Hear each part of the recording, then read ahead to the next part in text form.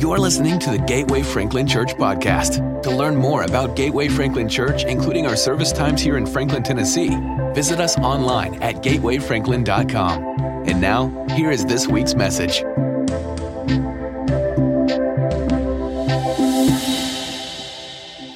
All right, this morning is we're going to talk a little bit about prayer as our dig first kind of moment, our dig first kind of process.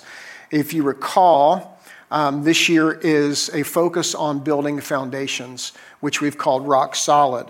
Our anchoring scripture are the words of Jesus recorded in two Gospels. He records them in Matthew, or they're recorded in Matthew and Luke. We've chosen the Luke passage. And I've read it out of a different version every Sunday, and so I'm going to do it again today. We're going to read it to you out of the Amplified version. He says, "Why do you call me," Jesus says, "why do you call me Lord, Lord, and do not practice what I tell you? Everyone who comes to me and listens to my words and obeys them, I will show you whom he is like. He is like a far-sighted, practical, and sensible man building a house who dug deep and laid a foundation on the rock. And when the flood occurred, the torrent burst against the house and yet could not shake it because it had been securely built and founded on the rock. But the one who has merely heard and has not practiced what I say is like a foolish man who built his house on the ground without any foundation. And the torrent burst against it, and it immediately collapsed, and the ruin of that house was great." I unpacked 4 foundational truths from this and then added a 5th last week. The 4 are: one is that Jesus defines relationships by actions. Jesus defines relationships by actions. Lord, Lord is a title of sovereignty and our servanthood. He says, but you use that term and you don't do what I say. You don't follow where I lead. So for Jesus, relationship is always going to be based on our actions over against just what we say. Second foundational truth is rock solid foundations. They take deep digging. They take deep digging. I talked about 3 different types of soil that we deal with. One is a topsoil, some surface level things, and then there's some rocky soil, and then I called it spoiled soil, meaning a contaminated soil. It's not possible for us to live in today's culture and climate and not be subject to these soils. It's also not possible to live without being hurt, without being disappointed, without being discouraged, without having things that's happened to us that's hurt us. And those are things that I kind of labeled as rocky soil, things that we've just kind of learned to live with. And yet, if we get those things out of our life, it gives us more capacity for Christ, and it allows us to get a deeper foundation on Him. And then the spoiled, contaminated soil is just things by our own compromise that we let in that jeopardizes the foundation to build on. 3 is that floods happen to everyone and they cause real damage. I don't have to even elaborate on that one. We understand what happens when storms come in our life and the ability they have, or at least the potential ability they have, to erode the things around us. The 4 is that lives rise and fall based on foundation. They rise and fall based on foundation. The higher you want to go, the deeper you have to go. The more challenging the storms that we'll face, and we don't even know what those are going to be, the more sturdy the foundation needs to be. Now again, our foundation is Christ. You don't get more sturdy than Christ. But how are we building down onto that foundation? The 5th foundational truth, kind of connected with something I taught you last year, is that there are no shortcuts to worthwhile foundations or worthwhile destination. There's just no shortcuts to it. It's not possible for us to stand firm on Christ by snacking, spiritual snacking I talked about last week. We have to do some first things first. And so the 5th kind of foundational truth is that foundations are built with first actions. They're built with first actions. In the Sermon on the Mount recorded in Matthew's Gospels, chapters 4, 5, and 6, Jesus emphasizes the importance of three specific first things. But the last verse, or the next to the last verse in this passage, it kind of gives you a good sense of context for why that's important. Jesus said, but seek first his kingdom and his righteousness. I like to say then his ways, if you're not familiar with the term righteousness. We seek first his kingdom, we track after it first and his ways. And he says, then all these things shall be added unto you. What are all these things? Well, these would be all the things that are necessary for our life. This would even be all the things that we have potential for, all the things that we set goals for, all of our dreams and aspirations. He's saying all of these things, all things will come if you will seek first my kingdom and my righteousness. He goes as far as to say, well, I like how actually C.S. Lewis put it. C.S. Lewis said, if you aim, let's see, how did he say it? If you aim for earth, you will miss heaven. If you aim for heaven, you'll get earth thrown in. What an amazing way to phrase, seek first the kingdom of God and his righteousness, and all these things shall be added unto you. The first three things, the dig down processes that Matthew 6 talks about, are in this order. He talks about giving first, talks about fasting, and he talks about prayer, and he talks about fasting. Last week, I talked about fasting as a first process. I told you that there were three things for me personally that you can find also in Scripture that come out of my time of fasting. Now, this is the last week, and I can tell you that, again, as many years as I've done this, I am ready for this part of my life, my year to be over. Right? I mean, I love the fact of what fasting does. And the reason why it's been so important to me to stick with it for 3 weeks is I can do anything for 3 days. I can do anything for a week. Right? We have endured ice and snow for a week. I'm fine. But then the 2 weeks come and the 3 weeks come, and you really kind of have to lean into that and press into that. You really then have to be convinced on what you're after in order to stick with it like this. And the 3 weeks really comes out of Daniel chapter 10. He was moved. He was disturbed by not, he wasn't hearing an answer to a prayer that he prayed, and he leaned into it 3 weeks of fasting. And at the end of the 3 weeks, an angel of the Lord came and said, I was dispatched to you when you prayed. And yet now I have overcome the king of Persia. There is something that we partner with God in resisting in the enemy. And fasting is one of those ways that we resist and that we dig in. I said that the verses in Matthew 6 say, when you fast, shows that it is a normative practice of Christianity. I consider then the first fast of the year to be a foundational fast. Yes, I fast out of desperation. I'll fast out of other reasons, but there is something about a foundation that sets up for anything that takes place afterwards. The three things that I can prove to you out of Scripture and then my own life that comes out of 3 weeks of fasting is clarity of identity and vision. I get a clearer sense of who I am in Christ and what Christ has outlined for me to do. This stuff gets clouded and eroded over the course of a year. Doubt of who I am in Christ inevitably slips in. Maybe it shouldn't, but it does. And the beginning part of this year kind of resets me around the clarity of my identity in Christ and the vision in which he's given me, which leads to, it also, this is my invented word, clarity. The clarity of obstacles and opposition. Clearly in Scripture, fasting moves the elements in front of us. Even when the disciples were praying for a particular demon to be cast out of a person and could not do it, and Jesus did, his words were, this kind comes out only by prayer and fasting. There is a spiritual power and authority that gets transferred, if you will, to the person of Christ and the body of Christ when they fast. I don't primarily fast for things to be cleared out of my way, but one of the rewards of fasting is things that's cleared out of my way. And the last one is very much connected. It's courage for movement and advancing. When I am more sure of my identity in Christ, when I am more sure of the vision in front of me, when God begins to move the things that set up an opposition to me, when you can just see those things starting to shift and crack. It's not like sometimes they go away. Sometimes you can just start see them weakening. Sometimes you can start seeing you kind of rising above them. And when you start to see that movement, courage comes up inside of you to continue to push ahead. Those are the things that happen when we fast. Now today we're going to talk about prayer.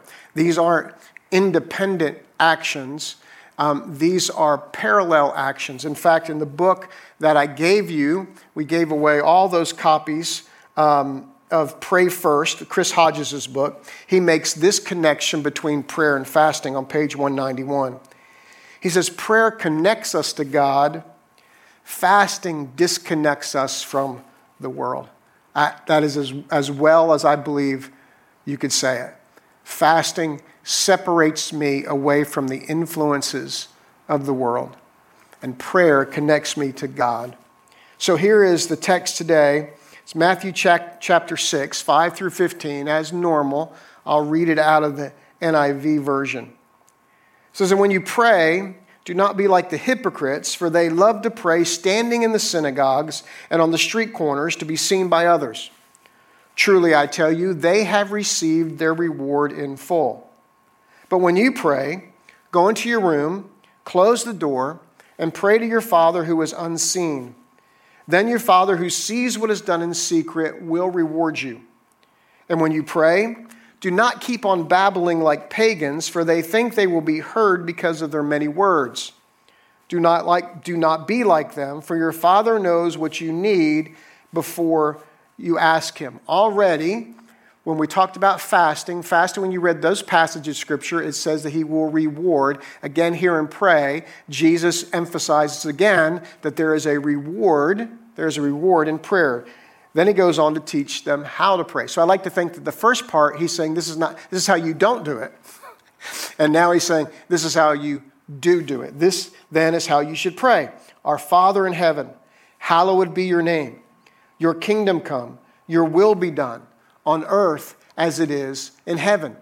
Give us today our daily bread, and forgive us our debts, as we also have forgiven our debtors. Where'd I go? And lead us not into temptation, but deliver us from the evil one. For if you forgive other people when they sin against you, your heavenly Father will also forgive you. But if you don't forgive others their sins, your Father will not forgive your sins. This is affectionately been labeled the Lord's Prayer. Matthew records it as a part of the Sermon on the Mount, which can be considered a foundational sermon. It's the first public mass teaching that Christ gives.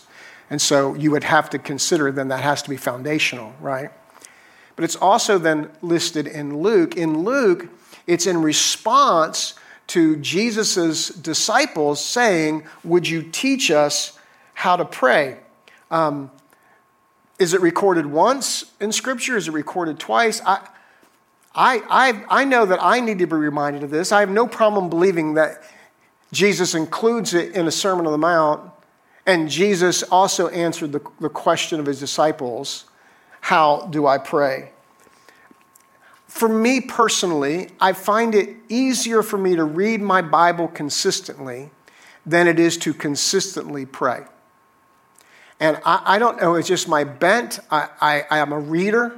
Obviously, I introduced this Life 180, where reading the whole Bible cover to cover in 180 days, and even though I missed days, I'm still on track kind of to do, I don't know, it's maybe my third time through since the sabbatical. I find it easy to read, but when it comes down to building a life built foundationally on prayer, I'm not talking about praying when you need something or praying when you're desperate. I'm talking about setting up a foundational place of prayer. I think sometimes that's difficult because we see it as passive.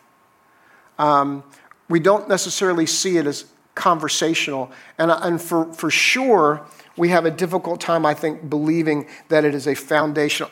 We can believe it's foundational, But again, back to our actions actually demonstrate our belief. If we believe it's foundational, good questions go around, then why don't we build it into us more foundationally? So here are 3 points that I have to that particular question. The first is that foundational prayer is fueled by a primary desire. This is what separates a desperation prayer from a foundational prayer. Where is my desire? There are plenty of things that compete for my desire. Wherever my desire is, that's where my actions follow. Prayer is a first practice of a desire for a deeper, more intimate relationship with God. And I don't know many followers of Christ who would say they don't want that. And yet, I really believe, because I'll base it on my own life, that we settle for so much less of God that's available to us because we have enough to get through whatever we're getting through. When Jean and I first started dating, she lived on the north side of Atlanta. I lived on the south side of Atlanta. We were a good 45 minutes to an hour apart, depending on traffic, on the loop there in Atlanta, 285. She worked a full-time job. I had a full-time youth pastor position. Which took up some weekends, obviously, right? My mantra to all our staff is we work weekends. And we would see each other on Friday night, because a lot of times I had things going on with students on Saturday. So it started out as a Friday night we would see one another. But then as our relationship developed, and it developed quite quickly because we only dated for 4 months before before I asked her to marry me. We started, that one night a week was turning into 2 nights a week, which turned into 3 nights a week, which turned into actually 2 nights I would drive after work. And my pastor knew exactly the time I left every single day. So when the office closed, I'd get in my car, I'd drive 45 minutes to an hour to the north side to our condo, and there we would spend those 2 different nights. And then 2 other nights, she would drive south to my apartment where we'd eat dinner and we'd spend that time together. That's what desire does. Desire doesn't remove the obstacles keeping you apart. It's a full acknowledgement. She didn't somehow convince herself that an hour on 285 really wasn't an hour on 285. It was an hour on 285. And yet, that seemed insignificant to the couple hours we got to spend eating dinner and talking with one another. Foundational prayer, which I am labeling the Lord's Prayer as a foundational prayer, this piece is based on desire. Prayer is a matter of desire, and desire makes time. More time spent leads to more time desired. We didn't get to the point where we said, 1 night's enough. Because 1 night led to 2 nights are enough. 3 nights are enough, right?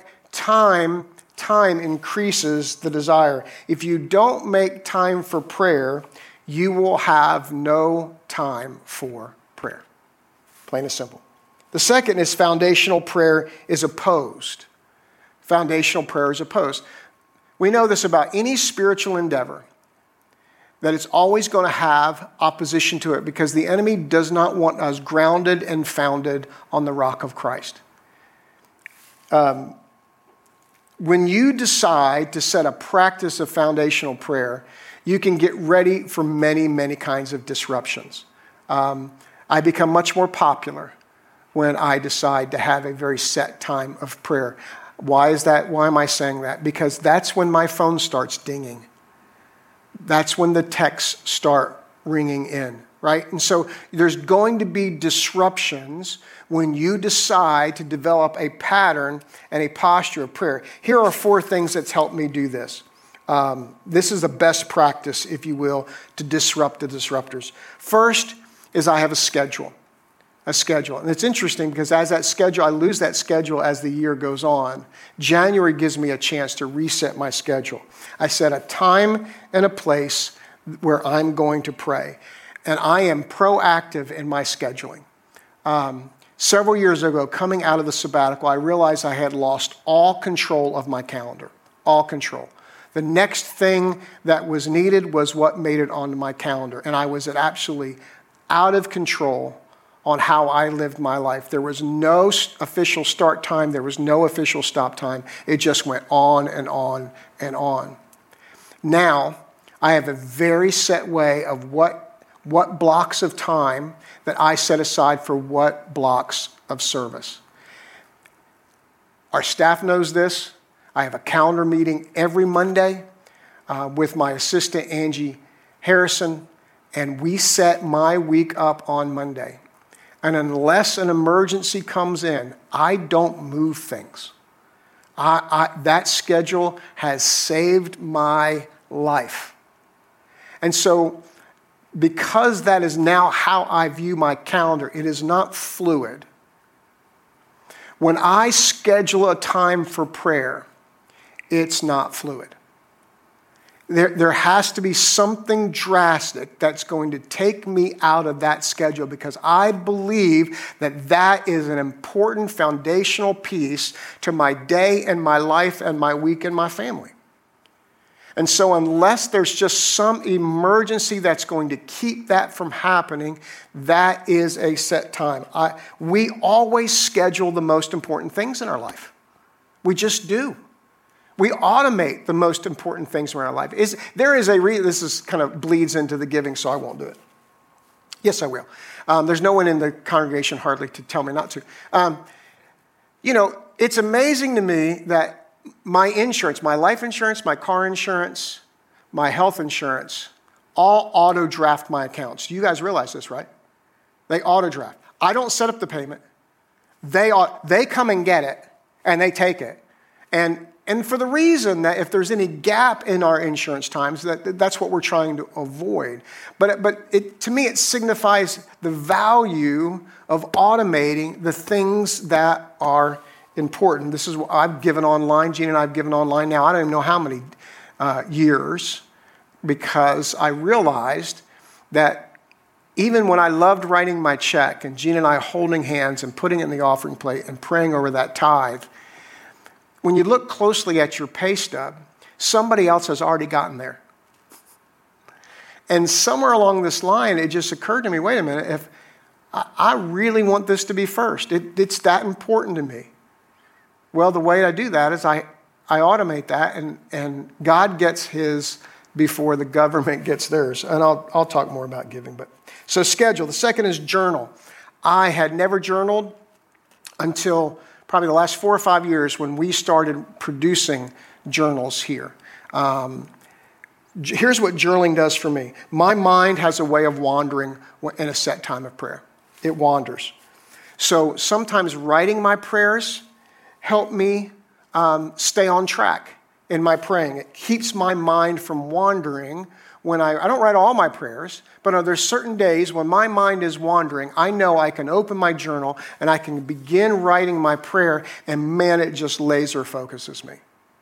The second way it does is minds forget. I forget. I'll sometimes get settled in a time of prayer and I go, well, what am I praying for today? Well, hopefully this message will help that. But I keep a list of what I should be, what I feel responsible for praying into, right? So there's big categories in that. There's family categories in that. There's personal needs in the congregation. There are congregation things in that. In fact, when I'm really on my game, I used to have those broken out in Monday, Tuesday, Wednesday, Thursday, Friday. So I didn't feel like I sat down and had to pray the kitchen sink every time I sat down, right? So no, I'm going to focus my prayer on this particular thing on Monday. I'm going to pray for my family. My family's going to be first. I'm going to pray for the church, right? So journaling helps me do that. And then we all get distracted, not just a wandering mind. If you really want to keep up on your to-do lists, let me suggest that you begin your day in prayer. Why? Because as soon as I hit my knees to go into pray, what pops in my mind is something that I've got to do. It's amazing to me how the enemy looks out for me. He just looks out for me so much. He doesn't want me to miss those important things that when I go to pray, then he reminds me of those things. So what I do in my journal is I'll just pause, I'll jot it down, and I'll go back to prayer, and I'll thank the enemy for his reminder. Journaling. So the third is isolate. I can't pray foundational prayers well when I'm not alone. Like Gina and I can pray together. I love when we pray together. I'll pray together with you. But when I'm praying foundational type prayers, I got to be by myself. I need to be isolated. I don't have the TV on. I don't want to. Personally, I don't even pray with music on. I need to be isolated. And of course, we're empty nesters. It's easier for me to get up and find an isolated place in the morning.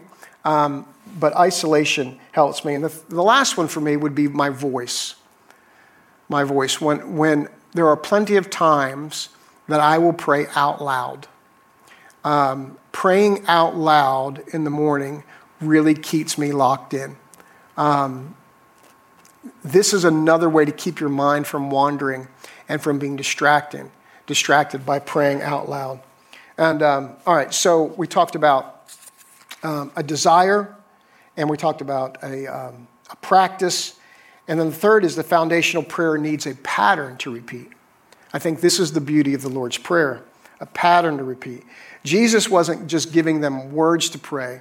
He was teaching them a posture of prayer. He was teaching them a pattern of prayer. And that's what I want to dig into. So, again, the first 5 verses, when you pray, again, here's how we don't do it, right? Don't be like the hypocrites, for they love praying standing in the synagogue and on the street corners. What's that? In public, right? To be seen by others. Truly, I tell you, they received their reward in full. What were they wanting? If they practice it like that, what were they wanting? They were wanting attention.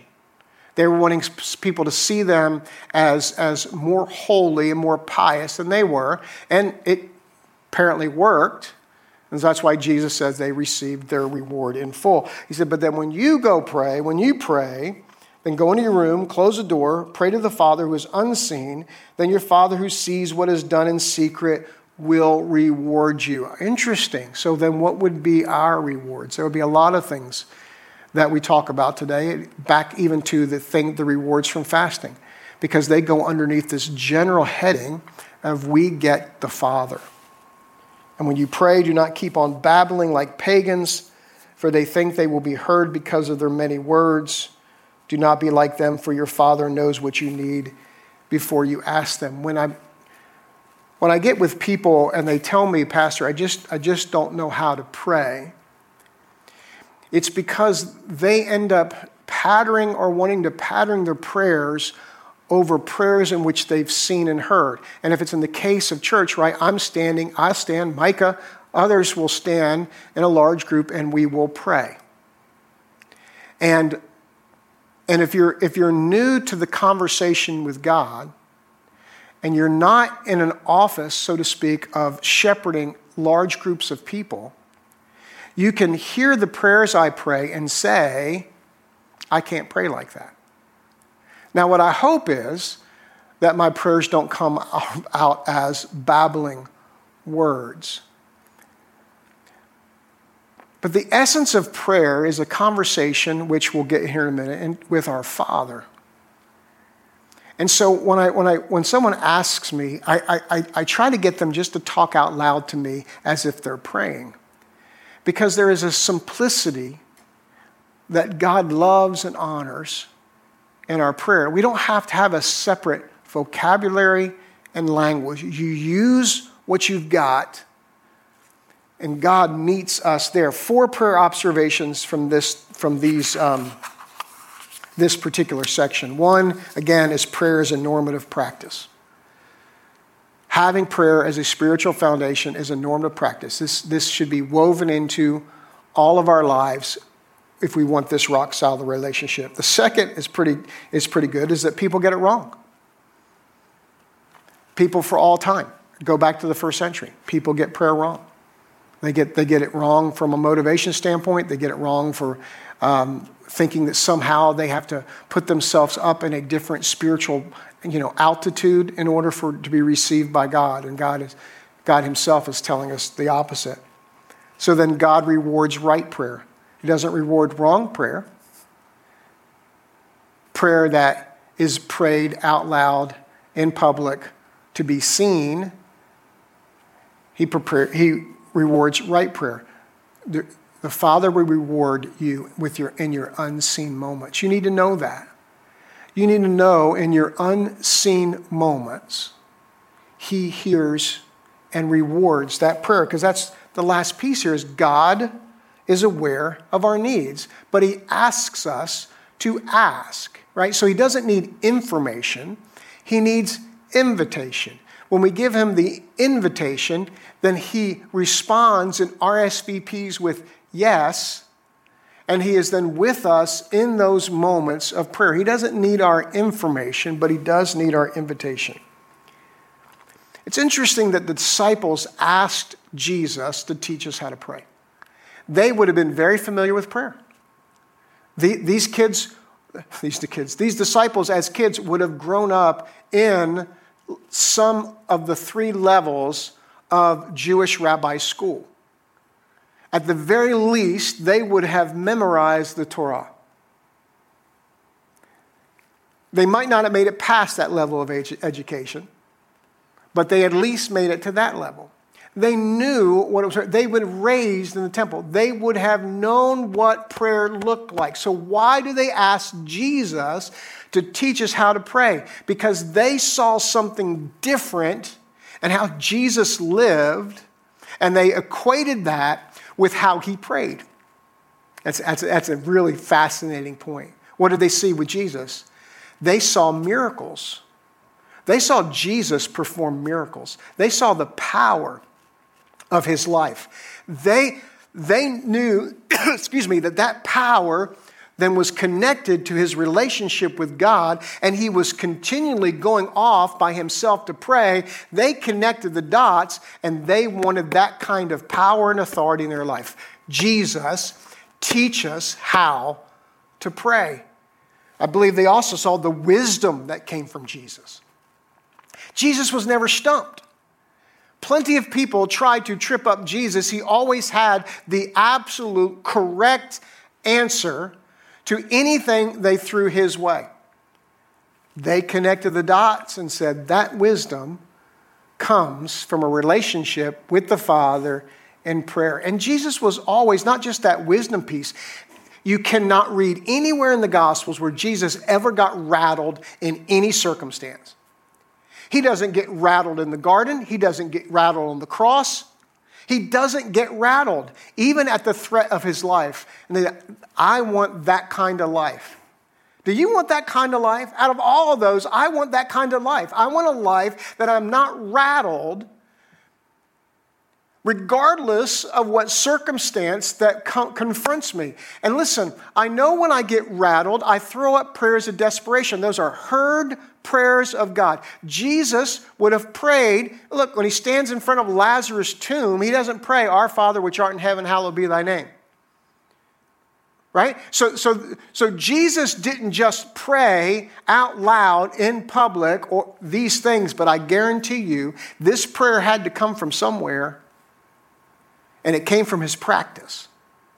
There was a posture and practice of Jesus that they wanted duplicated. So when He begins, "Our Father in heaven, hallowed be your name." What is He teaching us? He's teaching us the posture of a child. He is teaching us that God is not a distant, disinterested deity. This is where it starts. We're not approaching. Actually, you guys, I'm late and you're early, actually. So just hang, or you'll be playing for too long.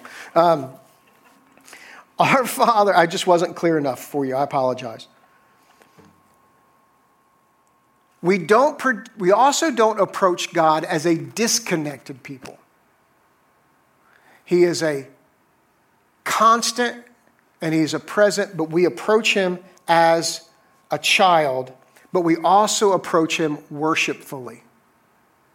So our posture is relationship and our pattern is worship. Let me tell you how this has impacted me so far. So my prayer time will be in the morning. And I have felt convicted of God and compelled of God to get up, get ready, go into the office, and kneel and pray. Now, that might not be for you, but this is mine, right? Because if I'm going to approach the Father in heaven, then there has to be some element that's not just flippant and casual. Now, I can be casual with God. We're to pray without ceasing. I get that. But from a foundational prayer element, there has been something that's come over me that's been, if you're going to approach the Father in heaven, you can. You're his son. You're his daughter. He welcomes us to approach. But what does it look like to do that worshipfully? Hallowed be your name. And I'll tell you what it doesn't look like for me. It doesn't look like in my pajamas still laying in bed with all curled up, because that's a convenient, comfortable place for me to pray. So this is how this one is starting to change me a little bit. From a foundational prayer point, this is what I'm going to do. My posture is relationship, but my pattern is always going to be worship. The second, your kingdom come, your will be done on earth as it is in heaven. This is a humble posture. And our pattern is alignment. All right, your kingdom come. What are we praying when we pray that? We're saying, I want you to thrive. I want your name to be made great. I want what you want. I don't want to see my kingdom grow. I want to see your kingdom grow. It is a matter of this prayer as a foundational prayer aligns us to the will and ways of God. You can tell when you get out of alignment. When I get out of alignment, I get more frustrated in my prayer. I get more discouraged in life. When I can align what my expectations are to God, then I can let go of my expectations when they're not met. Alignment in a car is told by the wear of the tires. I remember I brought a tire up here some years ago to demonstrate this. My father never taught me how to align the front end of a car, but he taught me how to recognize it when it was out of a line so that I could get him out to the customer. He did also teach me to recognize which parts under the front end of a car, older cars, that were worn, and which is what led to the out of alignment. I know when my tread wear is wearing wrong. And when my tread is wearing unevenly, I have to go back and align myself with the will and ways of God. This is a foundational prayer that does this regularly. Your kingdom come, your will be done on earth as it is in heaven. I have to come at that with a posture of humility, right? Because we want our own ways. So it takes a posture of humility. Give us today our daily bread. This is a posture of a son and a daughter, and the pattern is petition. This, as a foundational prayer, is a recognition that He is our provider. Can you provide for yourself? Sure you can. But when we don't recognize God as our provider, our daily provider, we are always going to be limited to what we can provide. And if you want to be limited by what you can provide, go ahead and skip the prayer. But if you want to open yourself up to the power and abundance of God, ask Him for your provision. Ask Him for your daily bread. You have no idea what the day holds. So the beginning of the day is asking for His provision. Here's the next one. And forgive us our debts as we have also forgiven our debtors. I know this is going to be a shock to everyone, but I'm not perfect. Laughter coming from my left-hand side. So this is a real legit part of the prayer. Now, this is not a matter of salvation. This isn't, I am praying for the forgiveness of Christ for the first time. This is more along the lines of when Jesus even washed the feet of the disciples, and he tells Peter, there's no need for a whole bath, but your feet have gotten dirty. And he connects this then with a recognition that we are to forgive others. There are things in which others have done that have impact on us. And our asking for forgiveness, he's connecting the dots, even how he ends the prayer. He connects the dots to as we forgive. It's a recognition of, I've been forgiven so much, I need to forgive. And isn't it amazing to me, as part of a foundational prayer, that Jesus inserts this?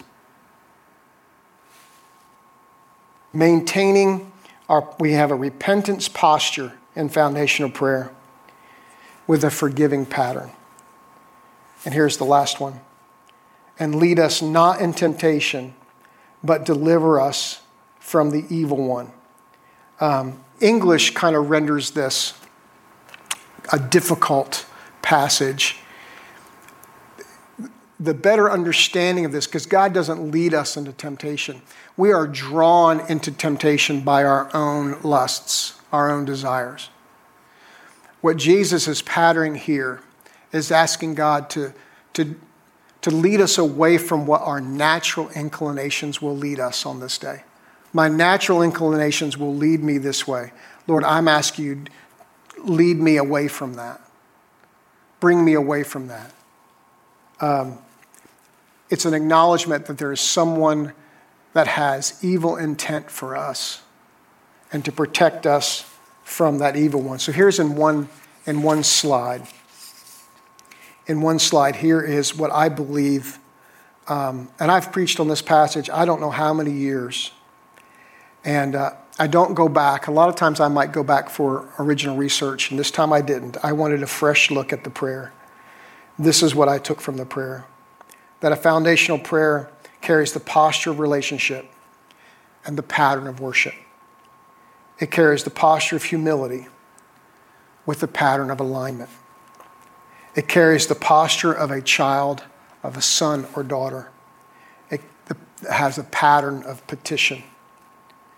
The prayer carries a posture of repentance and a pattern of forgiveness and a posture of needing God's direction and following God's lead. Okay, now, I'm sorry. Usually I can just see when people start nodding off, yawning, or going to the bathroom that it's time to quit. It's a lot more difficult when there's no one in the room. So what do you do with this prayer, Charlie? Are you saying that this is to be our repeated prayer? Maybe. Not from a standpoint of go say, 4 Hail Marys and 5 Our Fathers, which might be some of your backgrounds.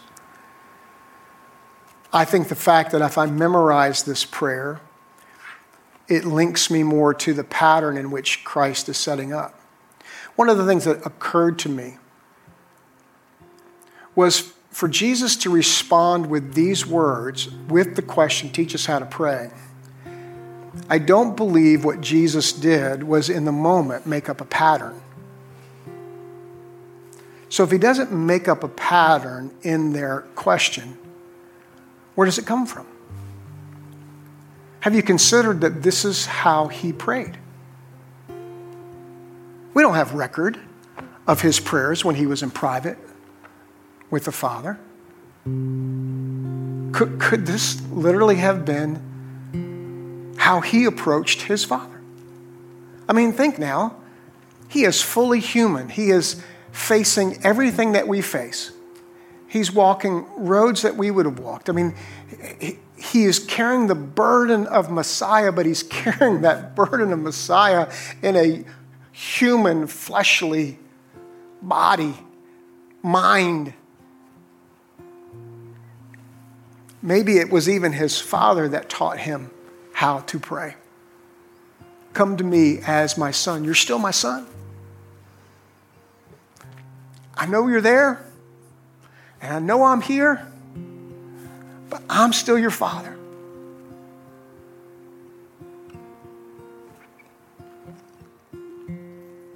I know that things look different. You're getting bombarded with different options and ways. But son, don't forget, you're there for my kingdom. You're getting pulled in all kinds of different directions. Do it this way, do it that way. Son, it's my kingdom. Jesus learns to align himself. Don't we see this in the garden prayer? Father, if there's any way this cup would pass from me, let it pass. But if not, your will be done. This is a desperation prayer that has a foundation in regular prayer of saying, I want your will to be done, not my will to be done. This is getting harder, Father. This is getting harder, Father. This is getting harder, Father. But I want your will to be done. Jesus had no job. He had no side gig. He had no side hustle. He had to eat every day like we had to eat. He said the Son of Man has no place to lay his head. Doesn't it seem natural? Then Jesus would have had a foundational part of his prayer of today, Lord, there is going to be real physical needs. Would you give me my daily bread?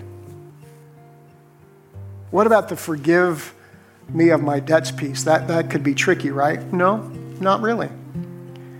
He goes and gets baptized and places himself in the position of sinners, and yet he was without sin. He is putting himself in the same position there. I am susceptible, and I've taken on the sin of the world. That's going to be my trek. That's where I'm headed. I want to teach my people how to ask for forgiveness. And I don't want them to lose sight that forgiveness isn't just something for them. It is something for them to give. When you receive the forgiveness of God, we are in position, regardless of how much it hurts. We're in a relational forgiven place to God, and we now have the capacity to forgive. Forgiveness is a choice. It will always be a choice before ever is a feeling. We forgive and we allow the Holy Spirit to catch our heart up to our mind. He teaches this as a part of a foundational prayer. It is very difficult for you to live a grounded life holding unforgiveness against someone else. That's always going to be a place of vulnerability. And that's for someone right now. I believe with all my heart that place you're carrying of unforgiveness is a place of vulnerability. That if you will begin uttering the phrase to God that you forgive them, you'll begin getting rid of that contaminated soil, and you will begin replacing that with foundational soil.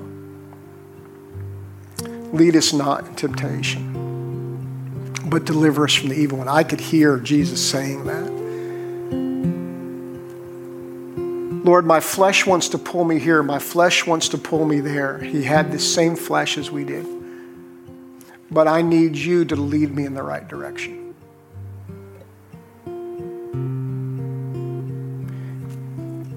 And I know deliverance will come with the resurrection. But I need daily deliverance from the forces that set against me. Doesn't this sound like a foundational way for us to pray to our Father in heaven? The posture to take before him as a way in which to center and stabilize and found every day that we have. Anyway, it's changing the way I approach my morning prayer. I encourage you to reflect over that as well. How would your prayer change? What results would we see over changing the foundation of how we pray? So, just in conclusion, the beauty is you could have turned me off a long time ago and I didn't see you walk out.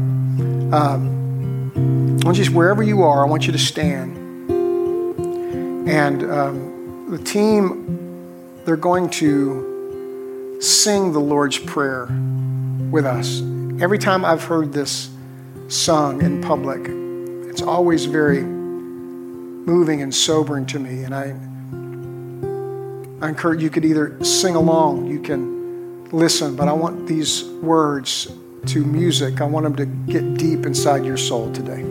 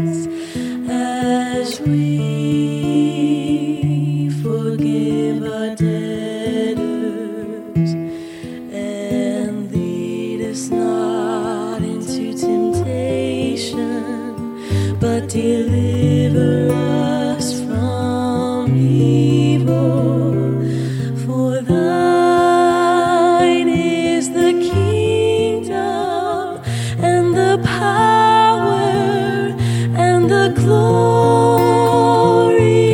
forever.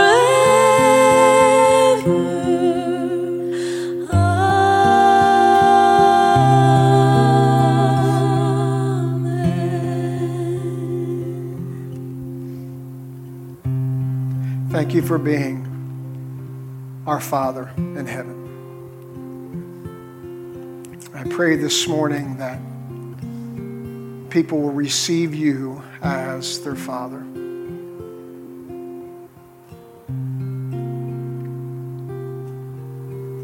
Now may the Lord bless you and keep you.